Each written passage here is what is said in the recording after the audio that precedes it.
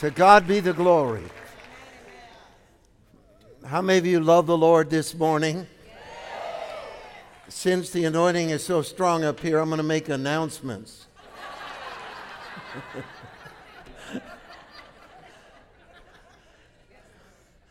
I was praying for you this morning, asking the Lord for the word for this hour. And I want to read a verse. I'd like all of you to listen very carefully. Romans chapter 1, I'm going to read in the Living Bible, verses 11 and 12.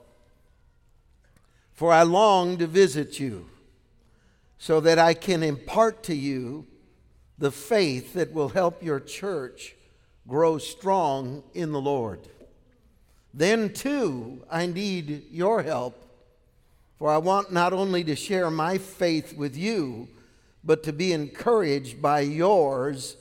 Each of us will be a blessing to the others. I don't know of an event I have looked forward to more than this one.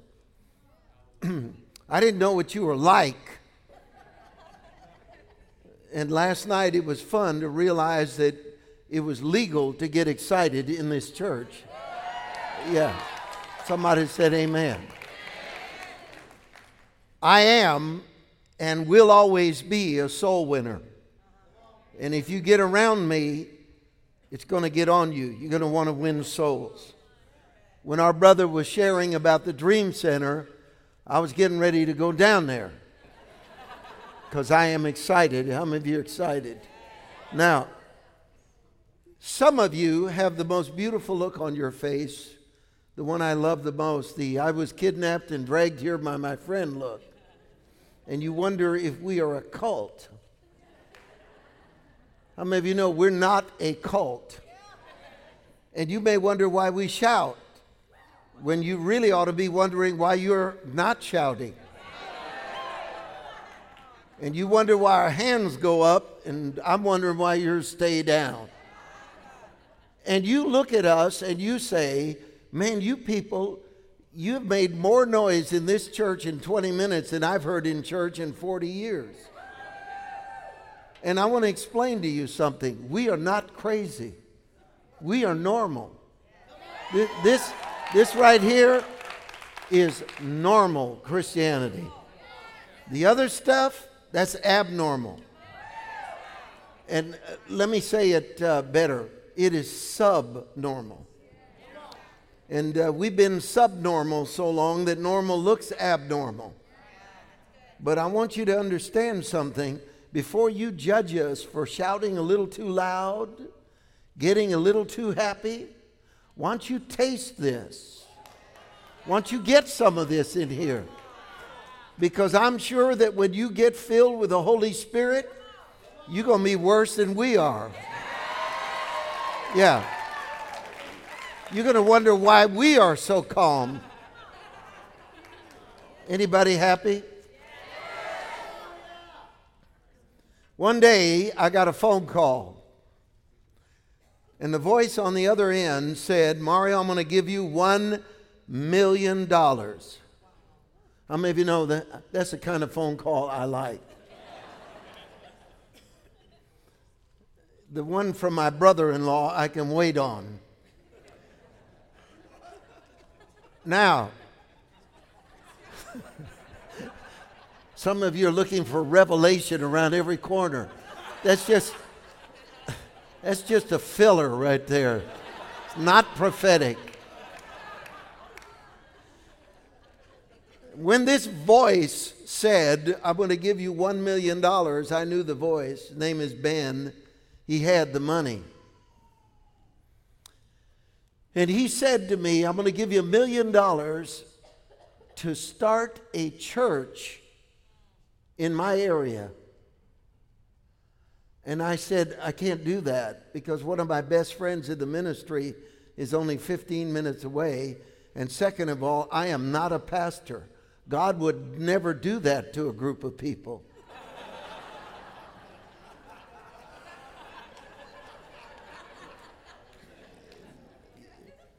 I said, I'm not a pastor. I probably have a board meeting and bring a .38 revolver to the board meeting. I said, boys, this is what we're going to do right here.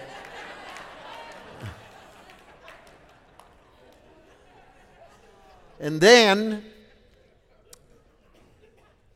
I said, why don't you just give it to let me win souls? Just give it to souls. Why do you have to put a string on it?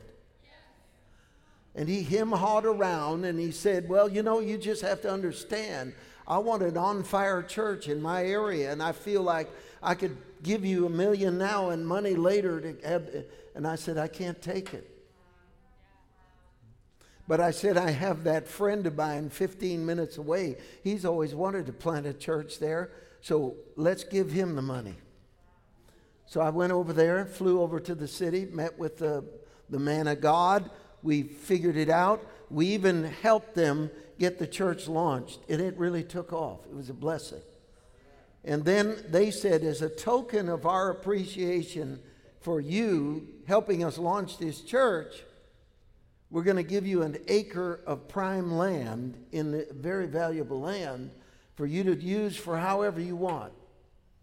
And then 6 months later, the new pastor called me and said, we changed our mind. We're not going to give you the land. Well, I'm Latin and German. Mira, hermano, un momento aquí, porque yo quiero explicar qué pasó. La cosa. Let me tell you something. The Latino side of me said, kill him.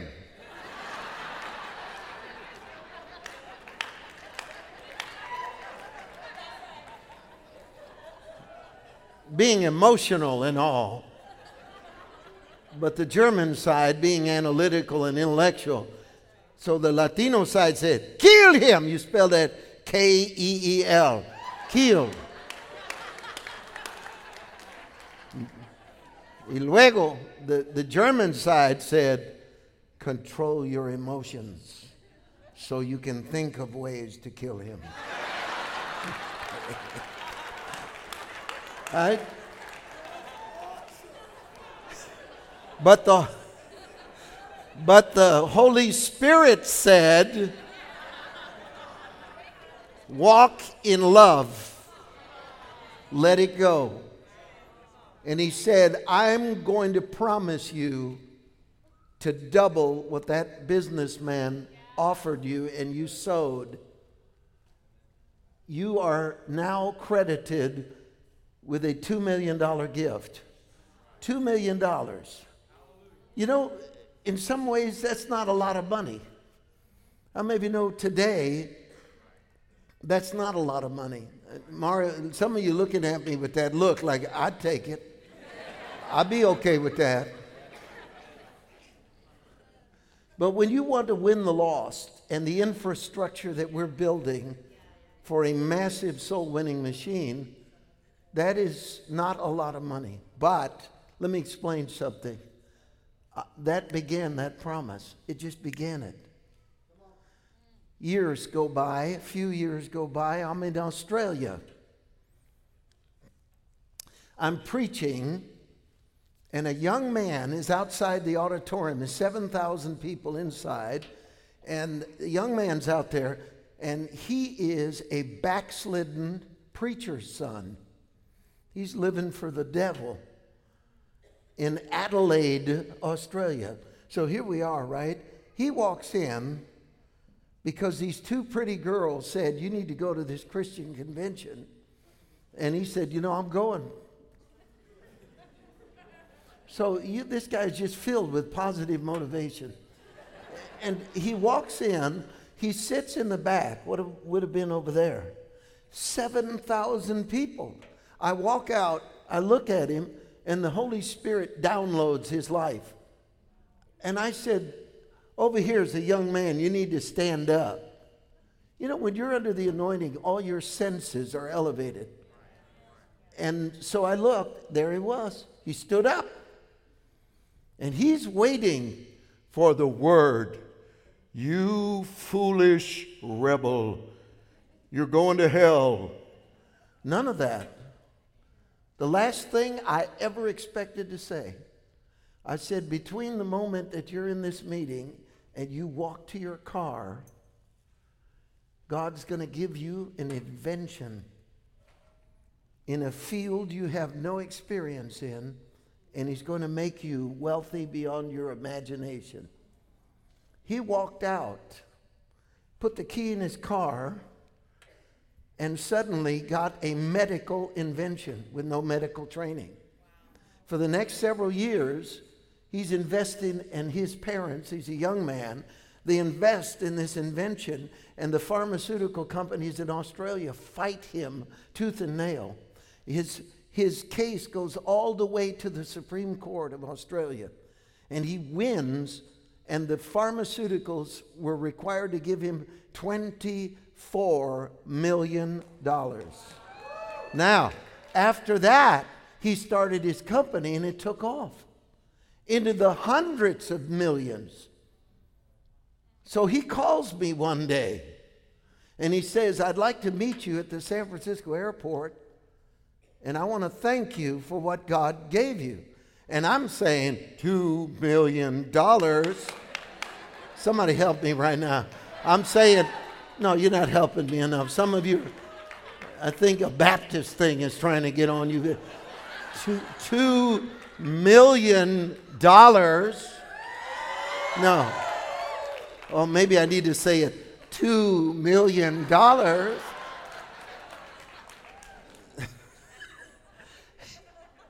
Just ask somebody who laughed. They'll explain that one. So I meet him at the airport, bought me a hamburger, shook my hand, and left.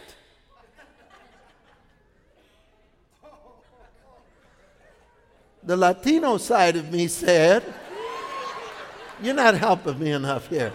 You know, if I have to keep explaining this. So anyway, the Holy Spirit said, walk in love. That's hanging there. We put up our tent, and Keith Groban, a young man who's been helping me this week, will remember this. We had our tent in the war zone in Las Vegas. The police told us, you were in the spot where the most murders occur. And I said, thank you. So the gangs didn't shoot each other the whole time we were there, and souls got saved. Wonderful miracles. But while we were there, the two pastors that were men of reputation walked up to me and said, there's a businessman here who's worth $170 million, and he wants to give you a gift. So he got up. I'm sitting there going, my prophetic thing is doing, no. Don't let him talk. But these men insisted. They were part of the committee to help put us together. So we handed him the mic, and he came up with a number. He said, I'm going to give you two. Is anybody getting tired of that number like I am? And he was a total fraud. 3 times. How many of you ever prayed mad? How many of you ever prayed mad? If you haven't, you're not born again. You don't know the Lord. I don't know what it is you think you're doing, but you're not walking with God. You remember that time the preacher said, I want you to walk up here, and when you meet Christ, all your problems will be solved, and you will not have any problem. Come up here right now. I never had a problem till I had got saved. Let's preach the truth right here. It was after I got saved that the devil said, I'm going to kill you. I'm going to get people to hate you.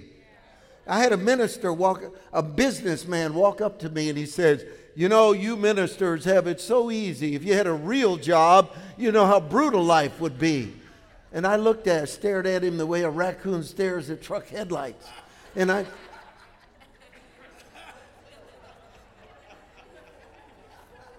I said, what is in the business world again? He said, well, your competitor will cut your throat. I said, in the ministry, your brother in Christ will cut your throat. Listen, I said, the only difference is they'll go, Jesus told me to cut your throat.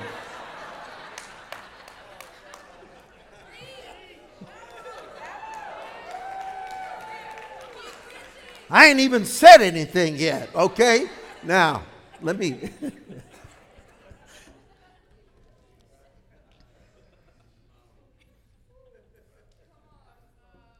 I got in the prayer closet.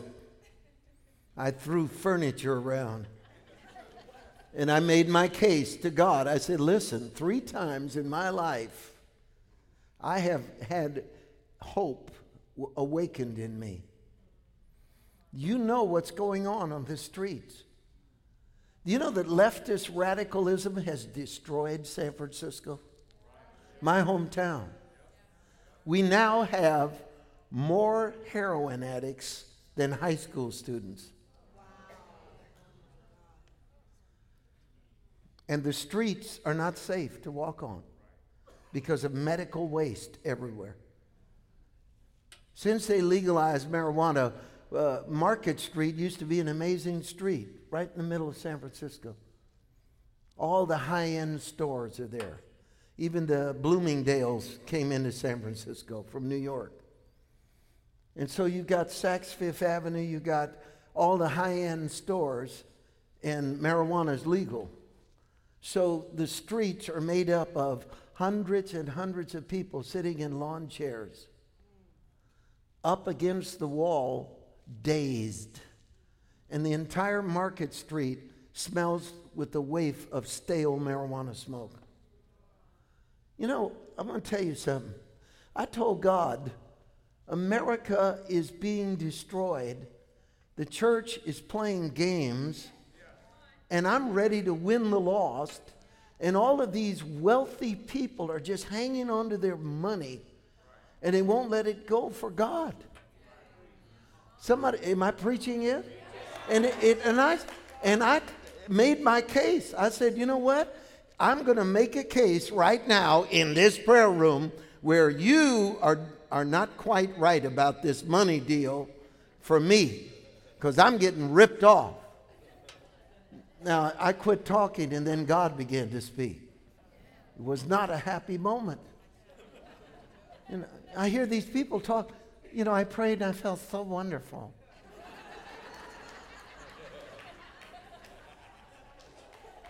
I was scared out of my wits. God the Father spoke. He said, you feel ripped off? Well, I did a moment ago. I got new feelings now.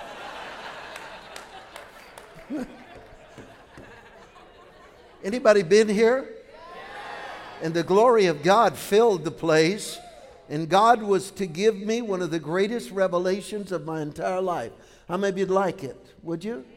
The next time I'm here, I'm going to share it. No. Go to Daniel chapter 9 and let's look at verse 2. Everyone quickly. And while you're going there, I'm going to announce now that I am preaching on the prophetic.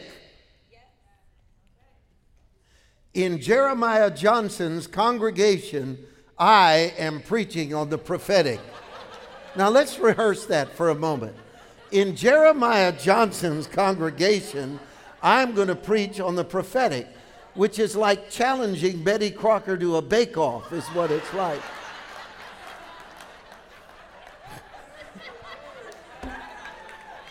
I mean, you need to fasten your seatbelts and hang in here with me for this moment.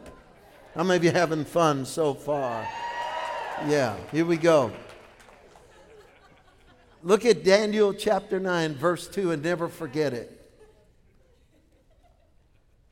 In the first year of his reign, I, Daniel, understood by the books the number of years specified by the word of the Lord through Jeremiah the prophet, that he would accomplish 70 years in the desolations of Jerusalem. In verse 3, look at it. Then I set my face toward the Lord God to make request by prayer and supplications with fasting, sackcloth, and ashes. Aren't prophetic words automatically fulfilled? Aren't they an entitlement? I mean, isn't the glow and the hot flash, the cold chill, when someone lays hands on you and says, "Thus saith the Lord," thus and so is going to happen in your life. And you're going to see this and you're going to see that. That we go into automatic pilot and it's just going to happen. You know, you could fertilize a farm with that truth right there. It is just the opposite. Look at me. I'm going to say it. If I don't get an amen, I'm going to be devastated. I have ordered the ushers to throw red jello on you if you don't say amen. They have buckets of it. They're waiting in the sides. And they're going to throw it right on you if you don't amen me. You know, that didn't work. Now you've made me go to the nuclear option. You know, when I'm done preaching, I call my mom on the phone. And I call my mom and I say, "Mom, how you doing?" She goes, "Mijo, did they amen you when you preached today?" Now, you may not like what I'm preaching. You may not want to amen what I'm preaching. But do you really want to break my mother's heart?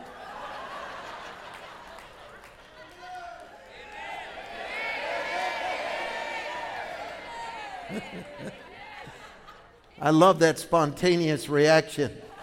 Unmanipulated. Here it comes. Look me in the eye. Prophetic words have to be enforced. It's not good enough. Prophetic words have to be enforced. And I want you to look at Daniel, what he said. When I saw that the word of the Lord was 70 years and we would get out of jail and go back to our homeland, I set myself to fast and pray. And I'm sick to death of this hollow styrofoam swords, Dungeons and Dragons, Final Destiny video game Christianity. We have boasted that we have authority. We have boasted that we walk in power. It's about time for the devil to feel the church's power.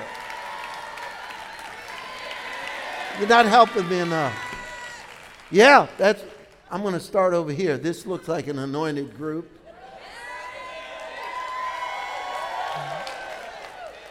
You know, I'm going to tell you something. Enforcing a prophetic word is a powerful thing.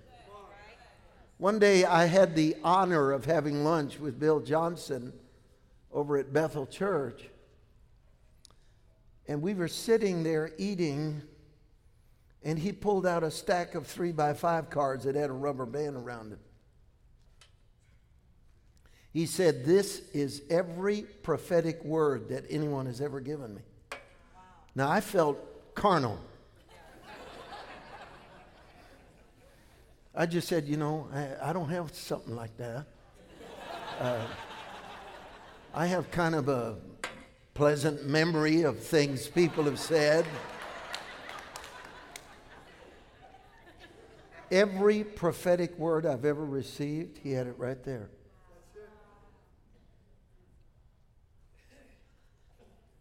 And he said, Daniel did, when I did the math, when I understood the time I lived in, I looked at God, and God said to me in that time of prayer, that $2 million is out there. You have got to enforce the promise. You've got to enforce the promise.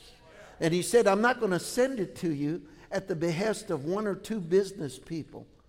But there are going to be thousands of born-again believers all over America who will suddenly be led of God to not only give you that, but much, much more. And that's when I began to look at the devil, and I said, you cannot hold my promise in prison. I'm preaching right now. You cannot hold what I have been told by God is rightfully mine. I claim it. I release it. I enforce it. I demand it. Somebody help me. Is anybody getting here right now? See, God gave you a word about your children. He gave you a word about your career. He gave you a word about your healing. And when God gives a word, that word is more real than anything you see with your eyes. And you have to know what time it is. It was the knowing what time it is. Daniel stood there between heaven and earth, an emissary, an intercessor, an intermediary to transfer something from heaven to earth. Now, here is where I disagree with what's going on right now. There are too many churches trying to get high off of worship. And they're not worshiping Jesus, they're worshiping worship. Am I preaching yet? You know, and I know the way they look at it this way. It's kind of Holy Ghost happy hour. Same way I'm stressed from work, I'm going to have a shot of something, might beer, cocktail, whatever. And I'm trying to get over the stress of the day, so I'm going to groove on Jesus the same way. The other thing is, they believe that when they worship, they should feel like it. I should feel like it. The Bible talks about the sacrifice of praise. Look at me, the sacrifice of praise. A church ought not to have a worship leader up there going, okay, I'm trying to get you out of the mood you're in right now, and I hope this next song will work because that last one went over like a pregnant pole vaulter.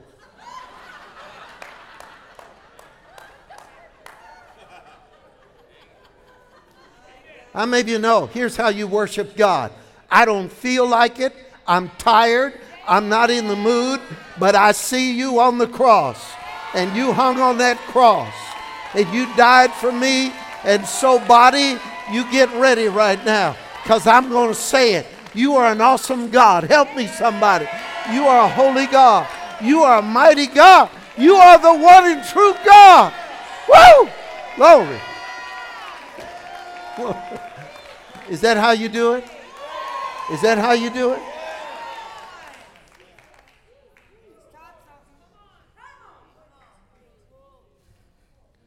Daniel began to cry out to God. And he said, you said it. You told us we would be out of here.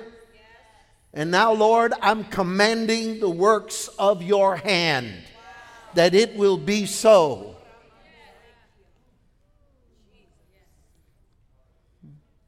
Somebody tried to tell me I was old. I was at Bible college and they walked up to me and they said, give me your mantle. Yeah. I had a clipboard in my hand. I hit him in the head. Poof. I said, go get your own mantle. I'm not half done with this one yet. I'm not half done with this. Now, I'm going to tell you something. You're putting up with stuff and you know it. And Daniel said, I'm not going to put up with it anymore. If it was 69 years, 11 months and 29 days and 11 hours and 59 minutes, I wouldn't say this, but I looked at the time. And I'm going to tell you a powerful verse. It's in Psalm 119. It is verse 126. It says, it is time for you to act, O God, for they have regarded your word as nothing. It's time for God to move in America. It's time for the church to quit worrying about what society is going to think about us. It's time for us to say the devil has put his talons on the throat of a nation that was born in a miracle. Yes, we have sin. Yes, we had slavery. Yes, we had problems. But God forged this nation by a miracle. It is a firewall against international tyranny. If America goes down, the church at large will suffer in every nation of the world. Right now, 200 million Christians are persecuted worldwide. Let me tell you, that number would quadruple overnight if this nation went leftist and instead of being one nation under God, went into something else. But God is not going to allow it. And it's time for us to take our prophetic gifting and train it away from blessing each other, prophesying over each other, talking to each other, to stand up and speak the word of God that said, drugs will not destroy America in the name of Jesus. Somebody help me right now. Perversion will not own this country, and God will bring a miracle. Glory to God. You believe that? Some of y'all need to walk up to your front door, open the door, and talk to the devil. And say, you're not coming in here. You're not bringing anything in here. And you're not taking anything out. Because the power of God is in me. And I'm going to use the prophetic, which has become pathetic. Yes, it has. And I'm going to bring it back and purify that gift, that it is an act of enforcement. Clap your hands, all you people. Yeah.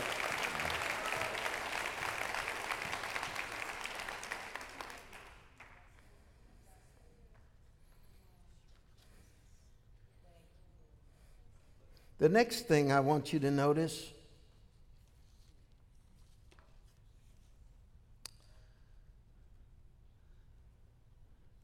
is that prophecy is a strange form of encouragement. The next day after 10 days after he began his fast, historians say the king issued the decree to let him go. Think about that. He changed history. Now let me look you in the eye and let me ask you sincerely. How many of you believe that America needs to change? Do you? How many of you believe that there's some changes that are long overdue? So I began to seek God for new ways to win young people to Christ.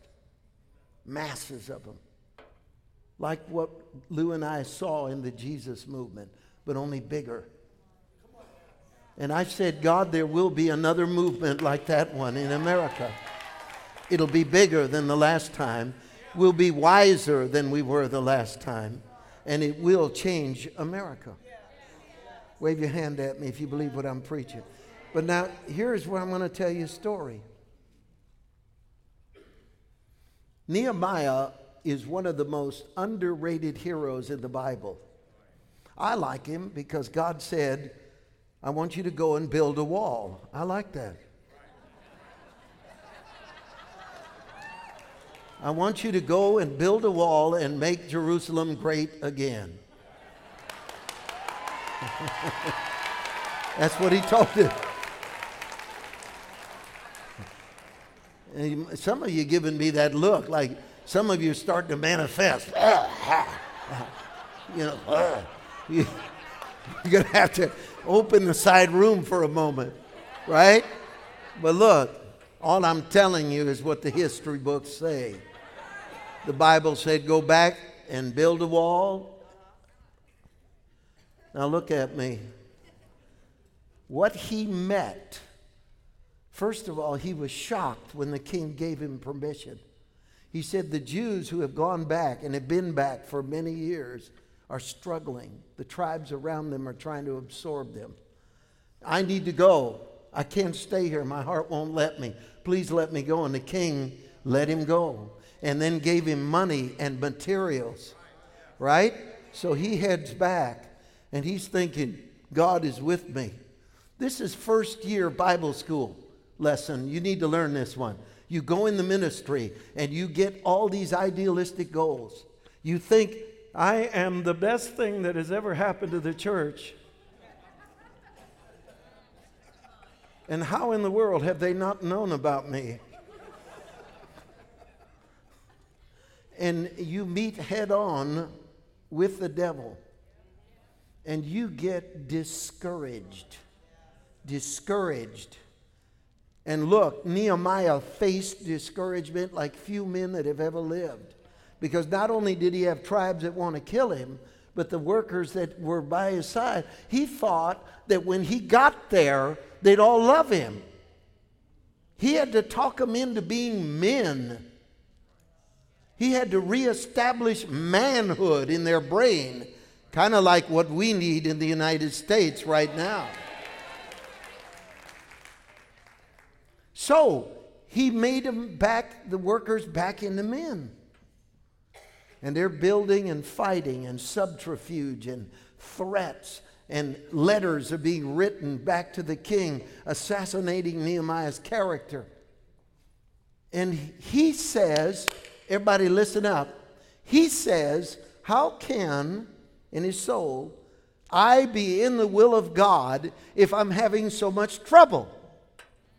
Imagine if the Marines thought that way, right? Why is somebody shooting at me? Well, somebody's unclear on the concept. You're in a war. You're heading toward the enemy. And what do you think the devil's going to do? Oh, I've been waiting for you to give up everything.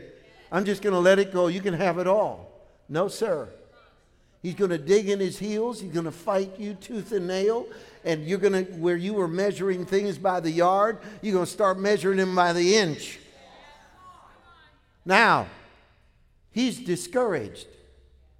He's discouraged.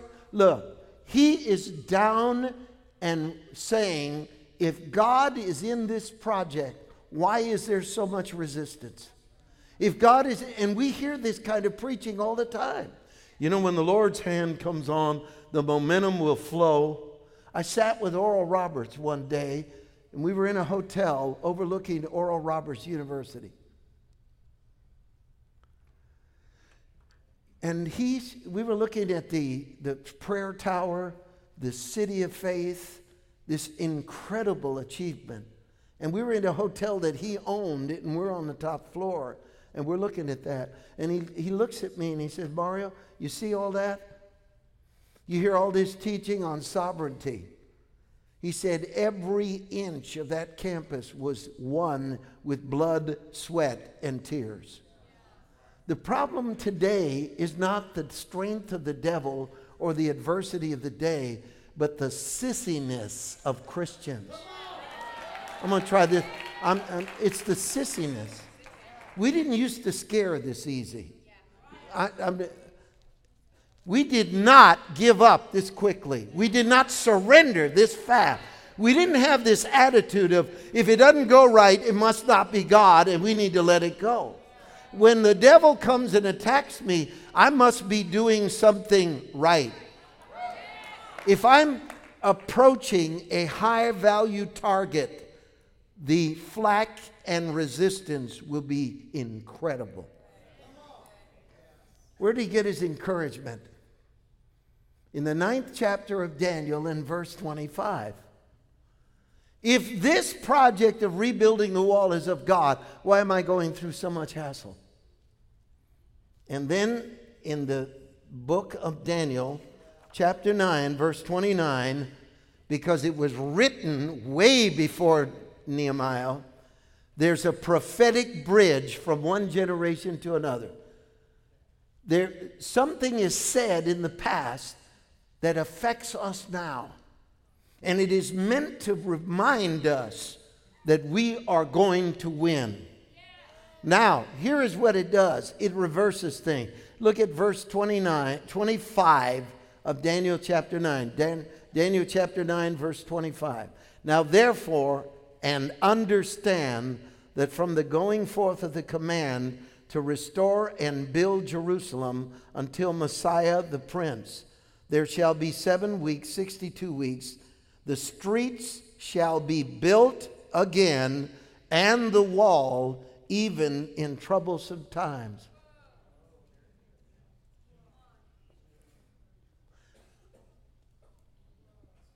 To Daniel, that meant the day would come when the wall would be rebuilt, there would be trouble. To Nehemiah, it meant something completely different. And you need to get excited about this. What is it, Mario? The trouble is part of the prophecy. The trouble proves that the time of the rebuilding is now.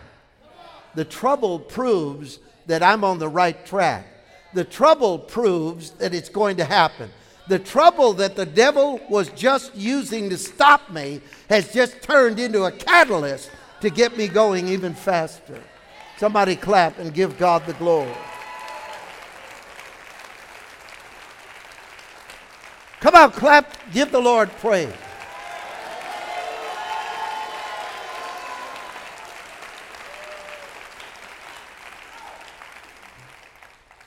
I want to say something about preaching. It needs to be said. I once bought a book called Preachers and Preaching by D. Martin Lloyd-Jones. He's a great man of God in England. He was the personal physician to the King of England. And then the Lord called him to the ministry. He became an orator. He was an amazing man of God. But I began to read his book, Preachers and Preaching. And I was looking through it and reading it, and I noticed something that ran through the whole book. Say this because it'll help the people. Don't say this because that won't help the people. Do this because it'll help the people. Don't do this because it won't help the people. And I realized that his view of preaching was, how do you help the people? Let's look at you today. And let me look at you for a moment. You got children, you got bills. Some of you work in very hostile work environments. For a person to go to church today is different than back in the day. Church there was a gravitational pull to church from tradition. That's gone. There was a natural niche for church day. Families, a man could literally have his job. In the 60s, a man could have a job and his wife could stay home. Not saying you should. Don't any feminists start manifesting on me. I'm saying she could. And they could put their children through college on one salary. Now you meet each other like ships in the night. And even when you're home, everyone in the family is staring at a separate screen. And going to church is a statement today because of the hostility and the persecution. All of you filling this church is an anomaly that goes against the grain of what's going on in our culture. Yes, it is. And you're here because you're hungry for God to touch you. Amen. Now, the most insulting thing after the effort you've made to be here, and listen to this, after the effort you've made to be here, and what you have to do with your children to be here this morning, the person in this pulpit had better have prayed. They had better have studied, and they better have had a heart for what you're going through. And this is what I want the prophetic to be. There's too many idiots in the church, in the ministry, that have too much time on their hand. And they're living in they live in the twilight zone. They have an entourage. They have a briefcase. They get off their jet. I fly in an expensive jet myself. I fly in a $30 million Southwest Airlines jet all the time. And unlike your private evangelist jet, I can stand up in mine and get peanuts. Somebody help me right now. Yeah. But you don't live in a real world. And then you come off arrogant. You stand up there and you pontificate. Isn't that something? I own a dictionary. So you get up there and you spout all of these unrealistic things to people when they're hurting so bad and they're struggling and they're neck deep in water trying to hold a marriage and a family together. Now, let me tell you something. Here comes Murillo with this. You're not a housewife. You're not a husband and a father alone. You are a weapon in the hand of God. Let me tell you, and the faith that you have is designed to hold you behind enemy lines. You understand what I'm saying? You are not a victim of your time. And what the church needs to do is to preach to you authority and power and tenacity and promises of victory on every level. But we don't believe in cheap grace, cheap victory, or a cheap walk with God. Somebody give God the glory. How many of you want to know Him? God, you want to know Him? Yes. Well, one day the Lord burned these two words in me. How many of you give me 5 more minutes, will you? You know, policy and prophecy. Policy and prophecy. What is policy? The laws and traditions created by man to govern people. It is all of the viewpoints that influence and control. Policy is the idiocy that is in our universities right now. And I believe that university professors sometimes are the biggest bullies in the ghetto. Holding a child hostage for a grade, preaching your God hatred and calling it truth. See, they're the modern Pharisees, teaching the traditions of men as if they were the Word of God. Gender blending, mixing up the mind of adolescents at a highly vulnerable time in their life. Now, please grab this. Policy is tyrants, like what's happening in North Korea. Policy is oppressive laws. Policy is business principles that will enrich a corporation and create a slave labor market. That's policy. Now, what is prophecy? Prophecy is always going to trump policy. Prophecy will trump policy. In other words, the power of a time in which you live is dictated by the word God said about that before it even happened. Now let me read you, see if you can see this. In Luke chapter 2, it says that Caesar Augustus said all the world would be taxed. Do you know that in the 1200 years of the Roman Empire, Caesar Augustus was the most powerful tyrant that Rome ever knew? He controlled the entire world. How many of you know when the Bible says he decreed that all the world would be taxed, it meant the Roman Empire had taken over the world. Now he sat up there in his palace making a law that would affect Israel, thinking, I have the power through policy to control the outcome. And what ended up happening is the policy he created fulfilled the prophecy that was made by Micah that Joseph and Mary would be forced to head to Bethlehem. So now prophecy swallowed up policy. That's why you and I have got to look at the prophetic completely different. The prophetic is not a parlor game to make a bored housewife feel valuable. The prophetic is the word of the Lord and the promises of God in your time.